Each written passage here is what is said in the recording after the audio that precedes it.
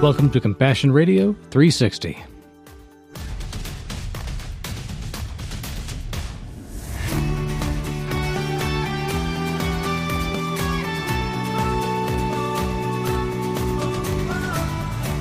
Good morning, honey. It's time for our Compassion Radio 360 program. It's the end of the week, and we try to focus on something that has jumped out to us from the news of the world around us so we can get more of a God perspective on bigger issues. I mean, some of these stories that we've highlighted have been very troubling. Others have been very inspiring. Yeah.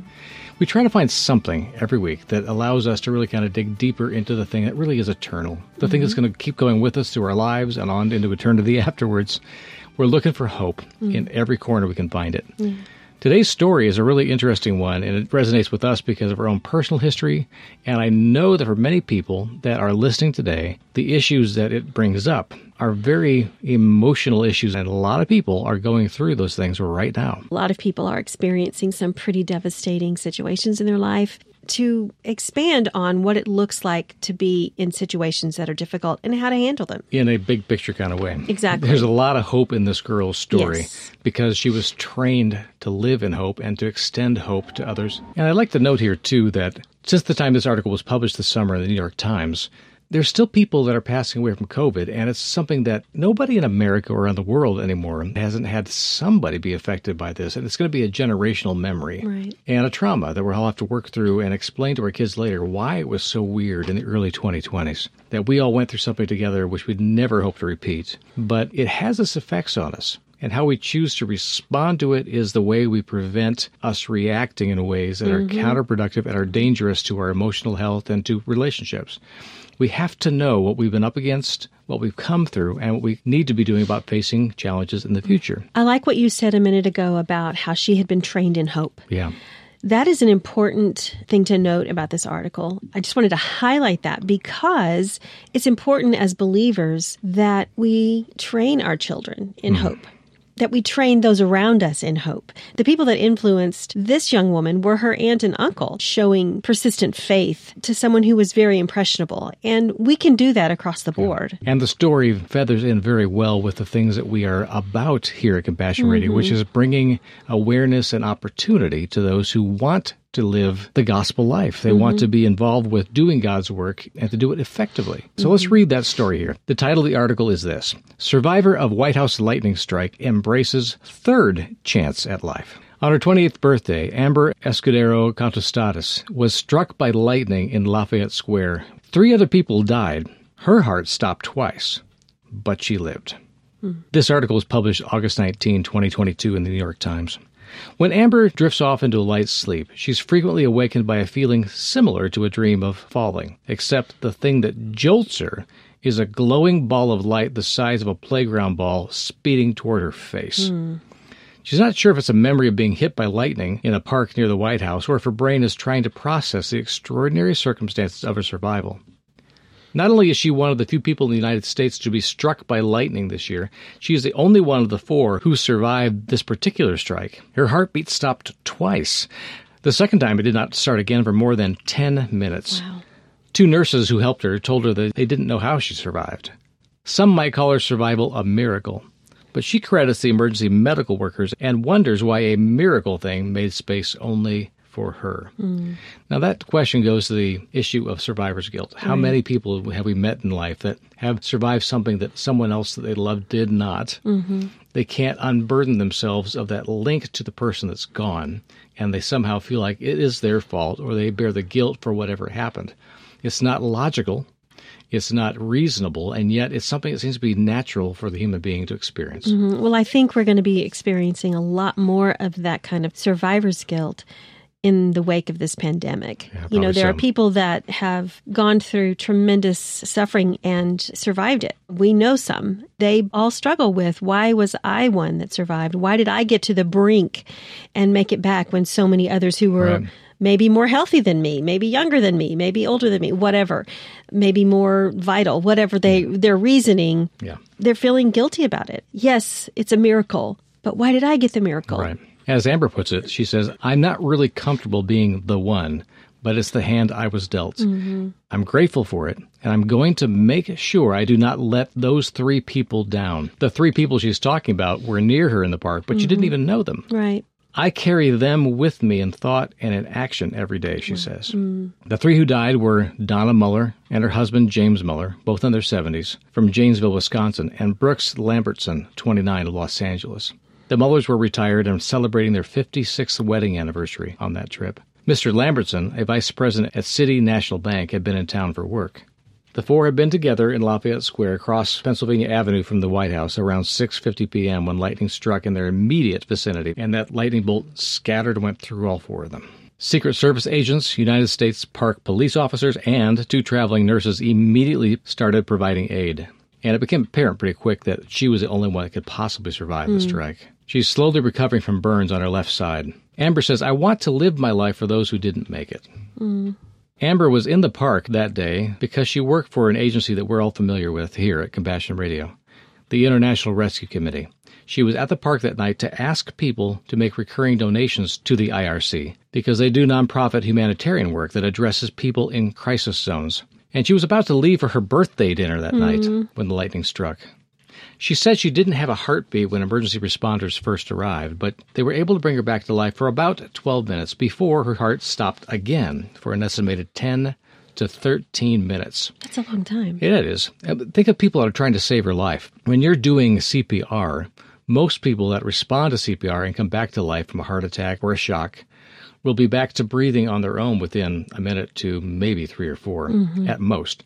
And the entire time is going to be intense for those trying to save your life. If you've been trained in CPR at all and you've had to exercise those skills, it is exhausting because you are literally pumping an entire body trying to get it to move blood enough through the lungs to get enough oxygen in there to keep the brain alive. That's all you're trained to do is just pump, pump, pump, pump, pump, and count. Know how long it's been. Switch off if you have to, but don't give up. You don't ever stop until emergency responders say, "We've got this." So if you're a volunteer and you're doing this, you just stay on it until someone in authority releases you. 10 to 13 minutes later, you have run out of energy, but you still don't stop because you've been trained for this. The nurses later told her that her body had been gray from the stomach down and the rest was purple. Wow. Interesting thought. She says she considers August 4th, 2022 to be her new birthday. For someone who died twice in one day, that says a lot. Yeah. She says it blows her mind that when she was out doing her job as a canvasser, asking people to help strangers experiencing the worst moment of their lives, that the strangers around her ended up saving her life. We could take a whole program on just that sentence because that's exactly what we're about. Yeah. As believers, that is what we should be about. Yeah. So she was living a fine example of activist Christian commitment to the Great Commission and the Great Commandment. She's loving people as she loves herself and as she's loving God with all her heart, mind, and soul, and strength. Absolutely. She's doing that, making the cause for others who need help. So I celebrate her for that. She was desperate to get back to work at the IRC, but her doctor said that she still needs a lot of rest. Still, they've allowed her to start graduate school and with a smaller course load than she initially planned. So her enthusiasm for work and school hides the fact that she's often in immense pain. Yeah. Now, survivors have a hard time communicating this a bit. And we have a good friend we've talked about on the air a couple times, Brian, who was one of the COVID survivors that was statistically completely unlikely to live through it, because he was one of the less than 1% that actually gets off the ventilator after months on it. Right. What most people don't account for is that the miracle they saw in Brian's life still comes with a huge amount of burden and responsibility and struggle. He's going through immense pain every day, too, because his nerves have been fried from that disease. And so he would resonate very much with the story of Amber here. So Amber's nerves are misfiring. Her foot will sometimes feel like it's in bare snow. On the worst day, she feels like there are 10,000 grains of salt moving through each pore of her feet. That's a vivid picture. Myself, having been a survivor of stroke, I can tell you that the misfiring of wires in your brain telling you the wrong thing or you're interpreting it wrong is miserable. But it does at least remind you that you're still alive. You're still alive. And pain reminds you of that. Yeah, and that story that Amber's telling reminds me of my experience for sure. Well, this is a good reminder to us all as well that we don't often see what's going on in someone's life, what's under the surface. Now, maybe when you saw Amber, you would see that she's walking with a walker, if she still is, because it takes time for all of those nerves and muscles to rebuild themselves after a terrible accident like this. But we don't see what's going on in someone's life under the surface or behind the door. The immediate struggle is happening. Right. So if we don't pay attention, if we don't have that empathetic inkling in our life, then we tend to just excuse those things or we ignore those things. We don't see people's real pain. And we're not going to ask the question, how are you really doing? And actually listen to the answers. That, I think, is the biggest thing about empathy. Is it's not just a innate thing. It's learned, but it's also perfected. You actually have to practice empathy in order to get good at it, which is to ask God, to start with, help me to understand what's going on around me. What do you want me to know about this person, the situation? That's pretty much our motto the rest of our lives. For sure. It's been mentored well for us. Amber was saying at the moment she felt the worst, when she felt like she was going to die, she yells to herself out loud, I'm grateful. I'm grateful. Gratitude will do a lot to change your mind. And to reset your will, for sure. She learned years ago to focus on gratitude from the examples of her Aunt Melinda, who had recurring bouts of cancer for 12 years, and her Uncle Les, who had cancer for 9 years. They both died from their illnesses. But during treatment, they would always talk about how grateful they were to still be alive. Compassion Radio will continue to keep bringing you awesome opportunities to make a difference for the kingdom around the world. We continue to focus our relief efforts on the intrepid Christians getting relief to the front lines of conflict in Ukraine. Oksana Gorbanova is the tip of the spear on this project. Just last week, she and team members from our partner, Serve Ukraine, finished delivering aid that you provided through your generous giving. Here's how your gift made a difference this time. A refugee and orphanage center was quickly built in western Ukraine that Oksana's volunteers currently use to serve hundreds of new refugees every day. You helped to buy seed for a new community farm and garden that is feeding hundreds of people. You helped to buy a herd of cows that is now providing children with fresh milk. And the farm itself is providing work and hope for those who feel lost and without purpose. For all of this, friends, I say thank you. And don't stop now. Please give generously today so we can keep growing our Serve Ukraine project and supporting heroes like Oksana Gorbanova. They're bracing for a brand new wave of refugees heading their way. So again, please give whatever the Lord enables you to help us save more lives and deliver more hope. Just call today, 1-800-868-2478. Or write us at Compassion Radio, P.O. Box 2770, Orange, California, 92859. And catch us on the web, of course, at CompassionRadio.com. She learned years ago to focus on gratitude from the examples of her Aunt Melinda, who had recurring bouts of cancer for 12 years, and her Uncle Les, who had cancer for 9 years. They both died from their illnesses. But during treatment, they would always talk about how grateful they were to still be alive. And what is it about being alive when you're suffering that makes it worthwhile? It's going to come down to relationships and love. Yeah. The things and the people you love the most, the things you enjoy, the things that you treasure. Where is your treasure stored up? You're going to go toward that. There is an eternal treasure course. We talk about that. Lay up your treasures in heaven. Don't store them here. Don't waste your treasure on things that will pass away or that are worthless. Choose the eternal things, Jesus tells us. She obviously was learning that from these two people. They loved those around them, and as long as they were here, they were going to live, even if it meant living with and through and in suffering. Right. Well, these are the people that we talked about earlier that are training them in hope. Yeah. And we can take our lesson actually from these two, from her aunt and uncle, who trained this young woman in hope, who showed her what it was like to be grateful, to have a grateful heart, and to really model that for her in such a way that was a very strong impact on her. Yeah. Now, we can all say, oh, I'm grateful for my home, I'm grateful for my family, and we should be, and we should say those things. Yeah. It's often more difficult to do that when you're in pain or when you're suffering or when you seem like you're in a very dark place. It's hard to be grateful. And if you're like me, sometimes you're a little pessimistic about life and about situations. And so you go to the sad place first. Yeah. Well, and it's okay to be sad. We got to grieve things out. Absolutely. It's not like we're going to solve anything by stuffing our feelings or our pain. Right. And that's not what I'm saying. I'm just suggesting that when you're in that place, and this is a suggestion to myself, I'm speaking to myself here, when you're in that place of sadness or that place that feels very dark and lonely, remember there's always something that you can be grateful for and always something that you can look at or someone or a situation you can look at and say, I'm grateful that I have these people around me or this situation to look forward to. When we're hurting too, though, it's also not uncommon that we would resent the nice platitudes or the input or the advice of other people. Now are you talking to me? No, I'm talking in general. Let's find ourselves specifically where we need to and where we don't, ignore it. I would say that the example of her aunt and uncle, they have moral authority, one, because they have a relationship with her already. They're in a family. But secondly, they didn't advise her or give her an idea or brush her off or ignore their own pain. They challenged her. They faced head-on their own suffering and invited her in close to see it, because a relationship was more important than being away from the harm or the hurt. Shielding her. Yeah. And sometimes I think we try too hard to shield others because we don't want to go so deep into having to explain what we're really feeling and the conflicted emotions or thoughts we have while we're dealing with something that's difficult. We don't want to be seen poorly by people that we say we love. Yeah.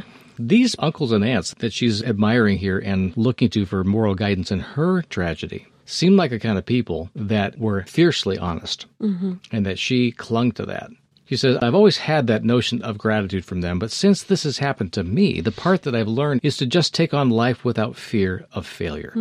If you live, if you survive, that is a success. We may have a different metric for what we consider success in our lives. We want to be happy in a certain way. We want to have certain things. We have all this list of things that would be considered success. But the calculus changes drastically when we face some real challenge.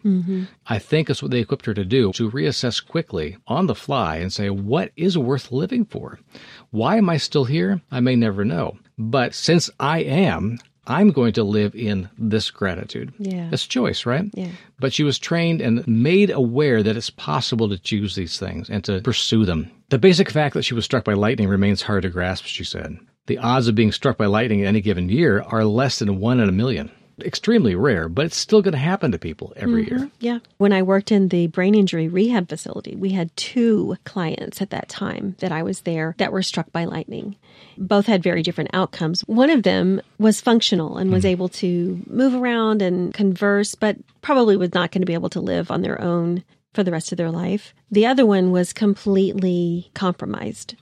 Their brain was just really messed up by the whole thing. And so to see this girl who has gone through this and is living her life enthusiastically afterwards and has a new lease on life is exciting to me. When you sent me this article, I thought, oh my goodness, what is this going to be about? And when I heard the story back in the summer, I thought, man, I've walked with people who've experienced this. Yeah. It's not a pretty thing. It is difficult on the family. The family struggles through all of this to grasp what is happening and how their life has changed, and how from this day forward, we have a different set of parameters that we live in. Right. It can be an ugly thing for families. One of the families split up because of it, because it was so difficult. And they probably felt the loss of thinking this person's never really coming back to us. Right. Well, and they weren't. Not the way that they remembered them. But any of us who have to deal with family who are going through decline, or elderly parents that are living much longer than their parents did, and with that, so many more challenges, whether mental or physical, than their parents might have experienced when they died younger. This is a strange pivot, I think, for a culture to realize that there's going to be more suffering in the future, not less. There'll be more ways to keep people alive, but there's still going to be the reality that something's going to finally break down. And because we can prolong life so much, that breakdown could be a very long struggle for everybody involved. Right. So what does it mean to be a family through all of that? The close to this article, Amber shares this observation. I've been given these multiple chances of life again, and that was not given to others that fell victim to the lightning strike that day. Amber says, so I feel that I owe myself, I owe everyone around me that's helping me, but especially the 3 others that passed away, all of myself. Every single day, to never hold back, to never get lazy or give up too easy or get down too quickly, to always make sure that I am always getting back up and giving my all. We'll make a quick pivot here to a scripture to wrap this thing up, and it's one that's very familiar to all of us, but I think in the context of this story, it takes on a new poignance, and that's the end of the story of the Good Samaritan. The one who was on the outside looking in that discovered somebody that should have been helped by somebody else, and was not expected to offer any encouragement or help to the other because they were the ones that were on the outside. They were the illegal aliens. The Good Samaritan in the story is the person who is not welcome in that society. Kind of like the refugees that Amber was advocating for when she was struck by lightning in Lafayette Square. That person on the outside, this Good Samaritan, we look at them because we know they're good because of the way Jesus told the story. But if we started the story without Jesus explaining the context, we would have looked on the Samaritan very differently, and many still do. At the end of that story, people are left with an uncomfortable thought. This person who they thought was worthless and should be looked down upon is suddenly the hero. And Jesus makes this person the hero in the story. And not just theoretically or as a fable, where he's trying to teach a moral truth. I think he's actually talking about things that really happen in real life, maybe things he's even seen himself. But he turns around to the person who asked about who's your neighbor. And this is how Jesus closes out that discussion. In your opinion, asked Jesus, which one of these three acted like a neighbor toward the man attacked by robbers? Then the teacher of the law answered him, the one who was kind to him. Yeah. Now, that teacher of the law was somebody that would never use the word on its lips, Samaritan, because they just couldn't say it. It was like such a complete oxymoron that Jesus was teaching about, because they had never, ever considered that somebody that seems worthless could be a hero. And that someone like me, who has it all together, would need somebody to care for me. You know, when you're at death's door, when you've had life knocked out of you by something, what can you do about it? Well, the answer is pretty much nothing, because you have no strength to get up off the ground. Amber in the story was literally knocked to the ground by the strongest jolt of electricity known to man. That she even survived at all is stunning. That her mind survived is even more amazing. That her personality, her will, her passion, the things that she values survived this is, to me, a miracle. Because so many people are so altered by this. And she knows her body's pain, and she's able to articulate that, and she's not shying away from it. She's telling the truth, whoever asks about it.